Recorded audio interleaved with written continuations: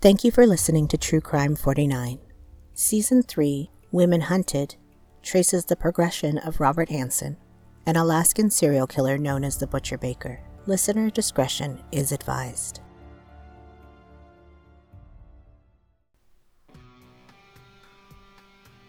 A female struts along the boulevard. It's cold out. In the clubs, at least, you can see each other. When the door light comes on, the heater from the car is pluming up and out, and she's coming in quickly, the poor thing. As they are stealing their first looks at each other, you just do the thing that comes next. Tonight there will be hazard pay. Welcome to True Crime 49.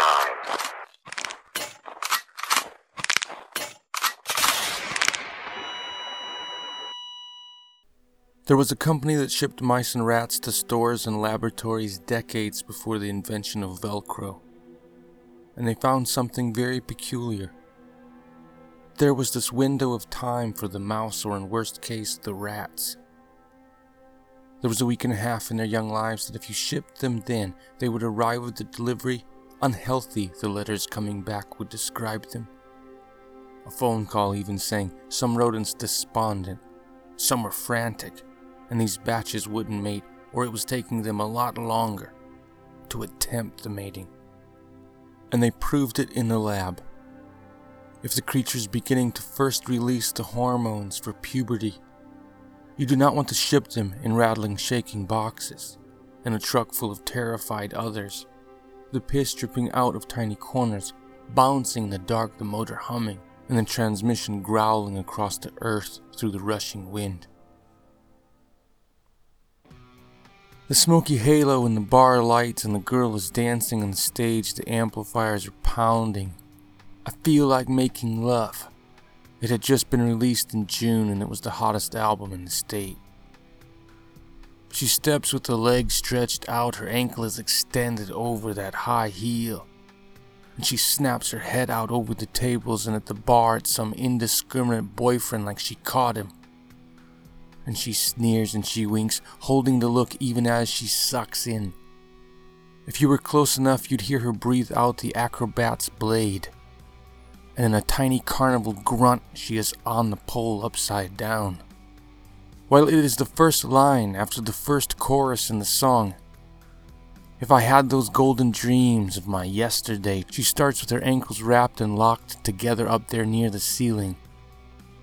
Her legs are muscle on muscle, only right at the last. The pole slips up from behind her, it fits load-bearing, pressing against flesh and bone naturally.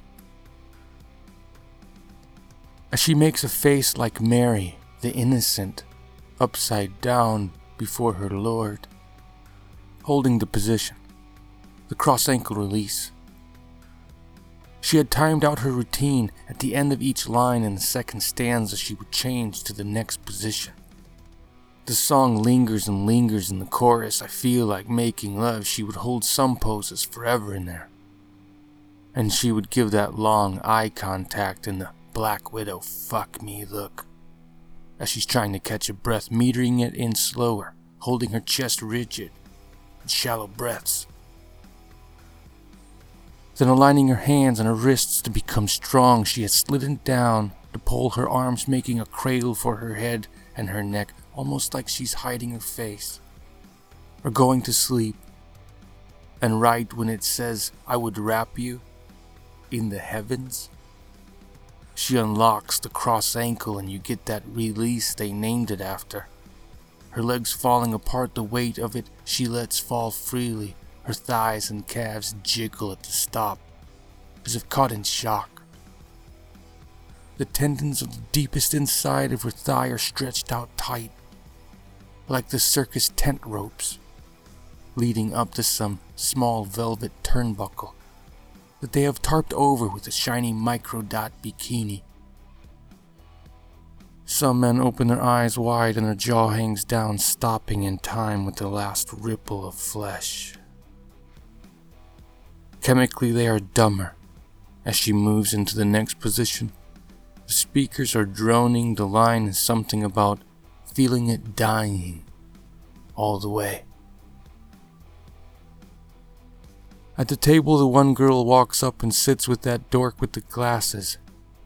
And she is talking casually in the chair next to him now and fans her hand toward him as if to say, "Oh, you're too much," and lets the feather hand float, missing his arm, floating down past the lip of the table. And it falls softly just above his knee. She looks up at him like, "It's okay." All lights were green and she brought up the money and she led the little guy out into the parking lot.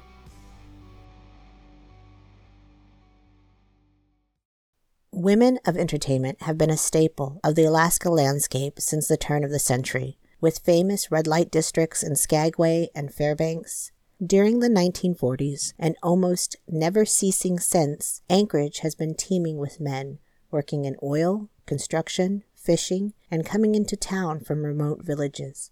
With all of those men and very few women, prostitution was a natural progression. The early mayors and police of Anchorage saw the red light district as a way to keep men less belligerent and women earning their own funds. A male who has already gone through puberty. His body will be digesting animal fats and such, broken down into cholesterol. The deepest part of his brain is sending out a little tropin. It floats by like a detonator. The detonator sticks, and it is absorbed, and that's it. And then out floats into the stream a gonadotropin hormone. By the time it gets to the gonad, the cholesterols have been brought in and slipped just under the mitochondria, glowing like power plants. And it sucks in the old fat, and in a few steps converts old pigskin, fish slurry, and animal renderings from the skim in the stomach, and they fashioned them into writhing torpedoes, slithering sperm juice rockets, and these being made in bulk. Those first few months of starting the machine work, the boy's jawbones become thick and manly, his physique becomes stronger. He came out of his being scrawny and acneed and weird.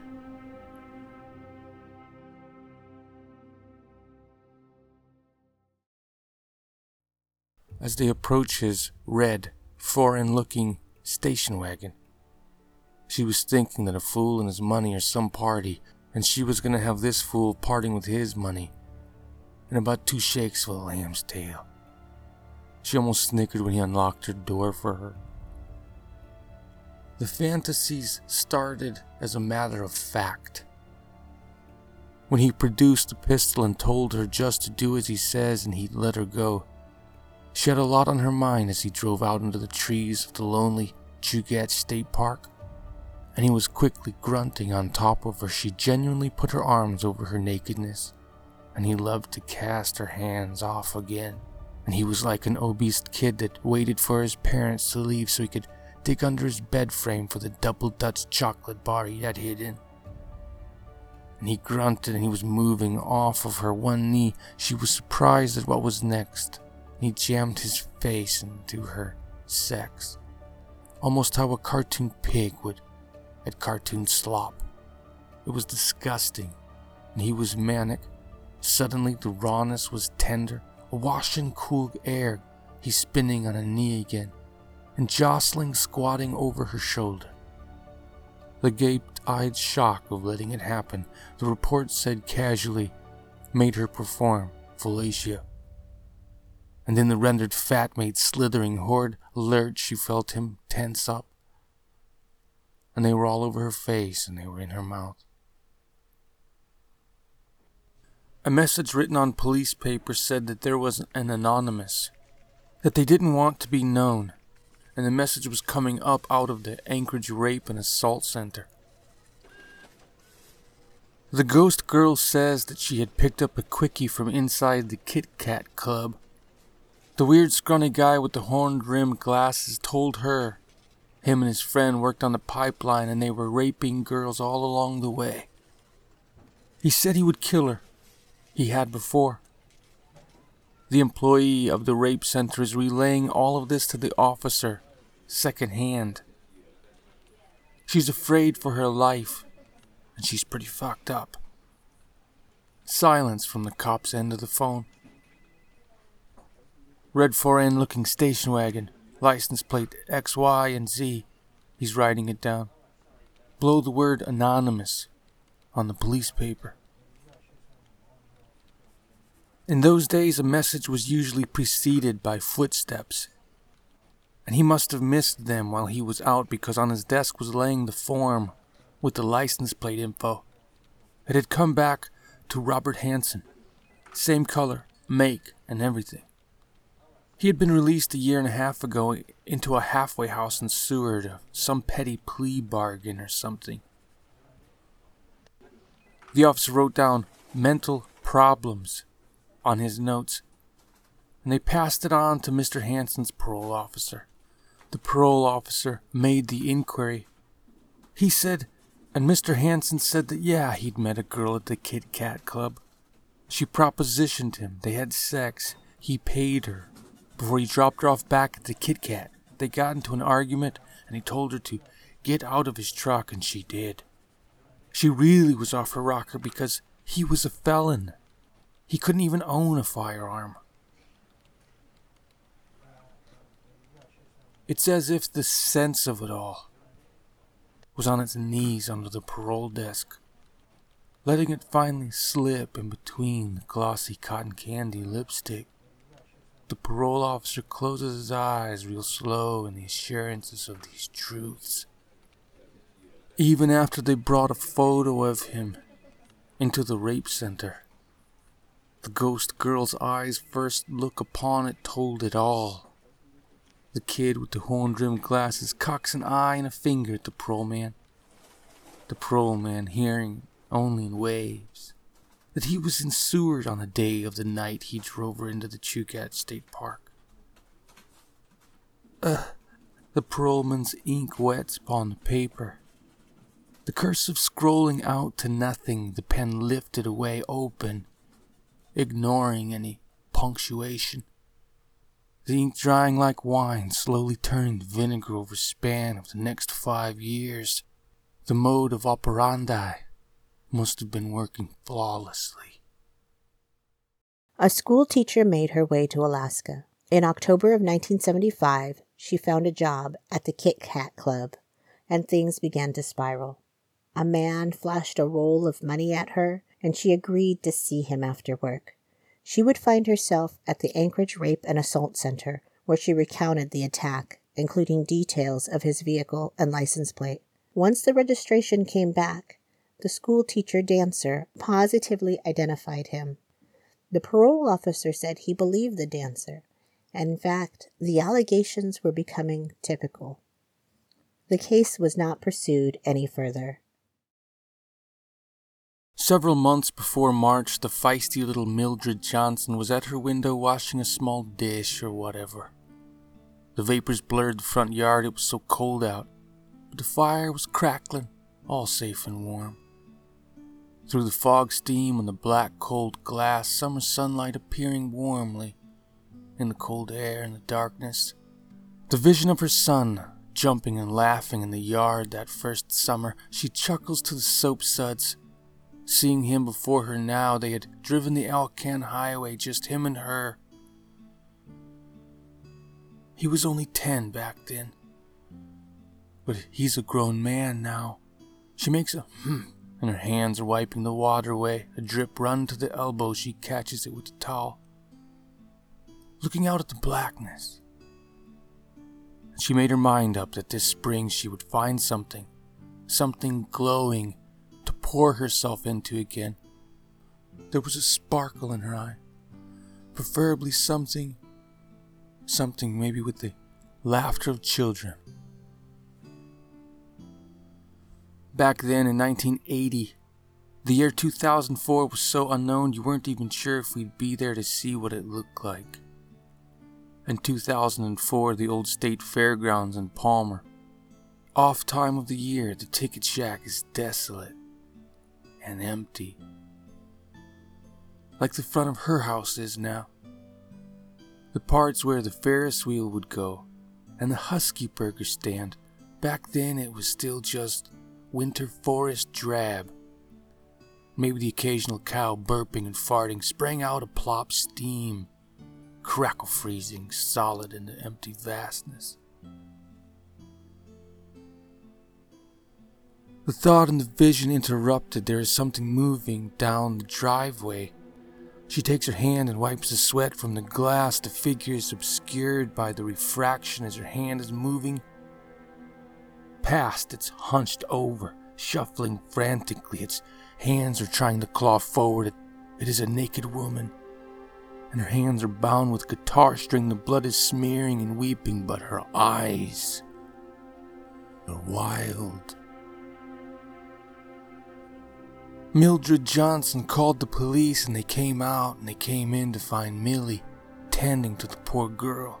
The girl was a topless dancer in town, and she says that she picked up a John and brought him to conclude business within hollering distance of this quaint little home. Not so, the girl says, and not so. The girl says she had a small bag with a few outfits in it from her routine. The guy picked her up like they'd agreed. He started driving to where they could park, he said. After 5 or 10 minutes of driving, and she slid over and rubbed his leg, her eyes are passing the horizon of the radio, her ears almost touching the steering wheel. She rolls her eyes. She undoes his belt buckle and zipper, pointing it up and away from herself. A guy that looks like this, there's a 1 in 6 chance he'll blow his load as it comes out into the open air. Well, I guess you can't judge a book by its cover. His pecker was ready. It was a little odd shaped, though. There are different schools of thought. Hers is telling her that she wasn't far off on her first evaluation of him. Most students, as a go-to, would go to the slightly more theatrical, clarion flat, starting in shy and unsure. They both experience it together. She begins to love it. She becomes obsessed with it so suddenly your mouth is desperate and ready now. Her hand grip sliding down firmly over and over, setting him up with the tempo. Her arched eyebrows trying to pull it out from him as she seems to need him so bad. She sets aside this more intricate blowjob. Her reasoning is this: not to write him off just yet. Absolute slurp contact on all surfaces and a glurp. And then she starts in with the next line right out of the textbook. Pumpkin head going full speed with watery eyes. She was beginning to become perplexed as they pulled in and stopped. Things mean different things to different people. He had told her from the start he wanted to have sex with her in the back of the camper. His lucky day, I guess. The last 3 miles, she'd gave it her all. She'd even gotten a little experimental on him. No dice, though. Climbing into the bag, she's getting ready for him, baby. And he pulls out a pistol. She is naked now, and he ties her hands and windings with guitar string, it says. The gaunt eyes looking at the gaunt wire, slithers cutting in across her wrists. He opens the cab window, and she can bend her neck up and see him in the dash lights, looking back suddenly, the reptile. And it felt like the heavens parted as she felt the winded wire slip over her pinky knuckle, and she felt the wire out stiff, tickling the bottom of her ass cheek or the very top of her leg. When she went for another pass, she felt the wire lift off of her skin, and as it came down again, the tip was halfway to her knee. Just a touch more, the long wire is in her pinched finger. When he looks back, his eyes become wide and slitting. He's jostling, pulling over. The bed bounces and settles in a soft brake stop. And he's racing to come to the back door of the camper now. The keys, he's jingling the camper lock frantically. And as he is lifting it, he sees the backs of her legs only. They are smooth all the way up and over. A thin, pale line showing where the ass would be, and a sunshade mark on both of each leg. Going now through the cab window was almost endearing to him. cocking his head to the side as it seemed that her pudenda winked at him as she was wriggling through over the back of the seat. Hearing the door close hard as he is stomping back now, trying for the front of the truck as the locks are pushed down, he slid into the frame of the hard glass, pointing the gun through it at her shaking fingers. It's almost as if they smiled at each other. She's holding the lock and she starts trying to hotwire the truck. It was time for the only moves that you've got. So he took the pistol butt handle and broke his own damned window. And in a flash, he was out of the passenger side door now, and she was gone. Becoming wild again, letting the twigs dew her face. The brambles and the sticker bushes having their way with her as well as she runs by. The scarlet pin strikes across her and across her feet in glistening ruby slits. The next few springs after, Millie did find something that glowed for her. And for years and years, she was the secretary of the board of the state fair. Even in the death of winter, you can still go there now. The warm glow of summer remembered. The experimental garden area over by the millennial livestock displays and the goats and the bees. The sign says Millie's Garden, hand-painted her honorary namesake for years of volunteer service. The cop looked at the tire tracks and the broken glass and the mud. He didn't pursue the matter any further. The old bitch was even side-eyeing him in disgust and contempt as he was half-hearted listening to the poor girl. Another October, another dancer, this time from Ember's Topless Bar in downtown Anchorage. She was flashed a roll of money and was asked if they could meet after work. She agreed, and she found his camper in the parking lot where they had oral sex.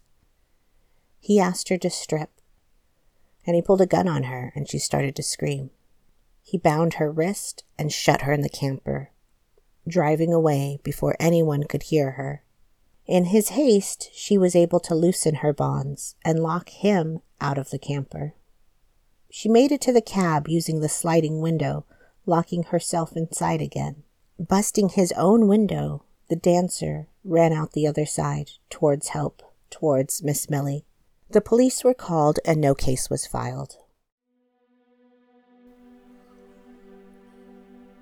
Months run consecutively along just as they did before, stacking up upon each other, becoming another matter right before your eyes. In sixes, we called them a half year. The zinc in the zinc block sacrifices himself as the river of electrons degalvanized him in front of everyone.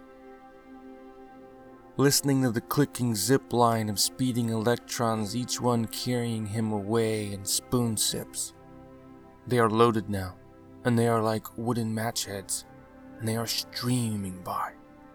And they applied a pulse of electricity to the side of the block, and it danced like a ribbon in tongue lather. Their eyes were wide, and their faces glow in the green of that Frankenstein light. As the officer walked into the Bush Company, responding to a call to come immediately but to come in quiet, it was March 23rd, 1980. The streaming signal on, off, coming from somewhere over the earth in a satellite to a ground base and converted into waves through the town and into the rabbit ears, pulsing now through the ring of gallium, the wire rope shooting across the screen. Just 10 minutes before the hour, in the evening they called the sixes, the prime time, laying out tonight's episode. The Nightingale, Ponch and John were ahead of their time, really. The officer comes into the strip club. He's been asked to the side door. The dancers hurried and slouching her shoulders, like to tiptoe a little, and the walls are pulsing from the sound system. Christine Hayes.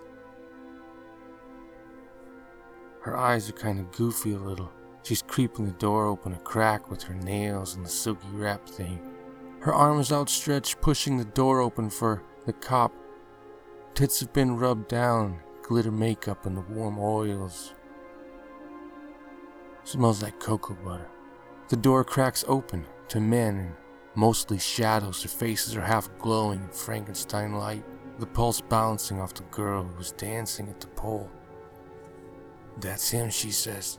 The man identified as Robert Hansen. Eventually the officer was lulled with slow eyelids at Bob. Officer Loish brought him down to the station. Says he interviewed him immediately. They took him in the quiet room and they advised him of his Miranda rights. He goes into his routine when the door closed. He looks like Elmer Fudd. He even wears a hunting hat. He talks a bit like Foghorn Leghorn, the country know-how, telling of how he installed the metal eye bolt in the back of the camper. The guy is shameless. He even throws in a little Porky Pig once in a while, and they buy it. This is exactly what he had told her. Most of the time it comes up after the assault. She's broken down already, coming to terms that life is still going on. He drives the point home periodically. Like the sun-lazy gorilla, disturbing the flies when he reaches over and grabs some exhausted ankle up and to the left. But she knows he's been chanting it lately, still on top of them. The chick with the Carol Burnett eyes was gagging and tearing as he was gritting his teeth. Calling her a fucking whore was when her head started to bump the truck bed. It's the humiliation, they would call it later. He never made it to no one is going to listen to you. The anticipation was disguised as she frantically caught that first breath. Yes, he gave her a ride. Yes, she slid over and rubbed his leg. Yes, she performed on his tallywhacker. Yes, she wanted to pull over and climb in back. She pulled her clothes off. They had sex. And when they were looking for each other's socks, giggling and finding balled up underwears. And she says he owes her $75. Nah, I say, hold on right there 1 plum minute. She ran off to some farmhouse and scared the old gal half to death. The cop looks down her hand and down her long clicking nails, and they are glossy. The cop closes the door a little. He looks at Christine Hayes. He breathes in his nose. He was going to assault me. Her lower eyelid feeling instantly like a lizard skin when she said the words "going to." It's the skin that can fake smile for you. It can organize damage to sort it out later. It's the only one that you use when you are laying there and taking it. It's as if the sense of it all. The girl who came shuffling like a ghoul with a guitar wire down Millie's driveway was in such better condition, wearing the heels, even the ass-crack bikini and the long nails peeking from the side door of the Bush Company.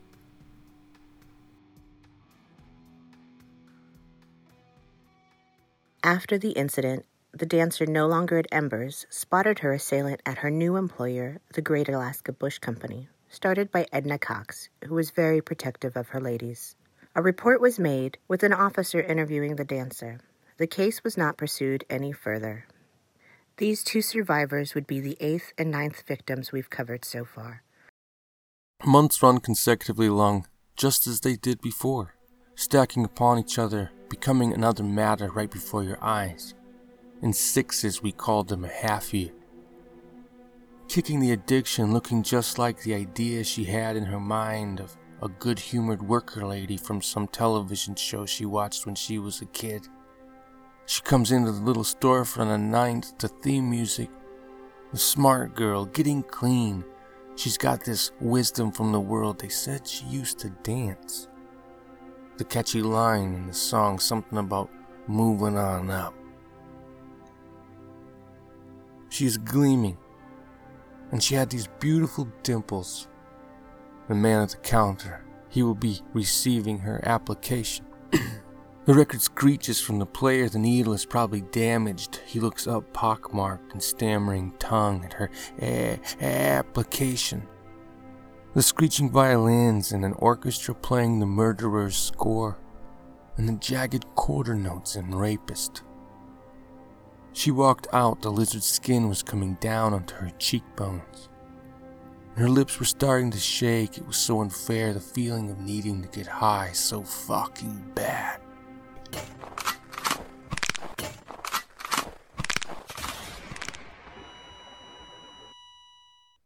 True Crime 49. Thank you for listening to TC49. You can find us online on Facebook, Instagram, and Twitter. Join our Patreon for extra content and visit our website for shirts, mugs, and stickers. See show notes for sources and links.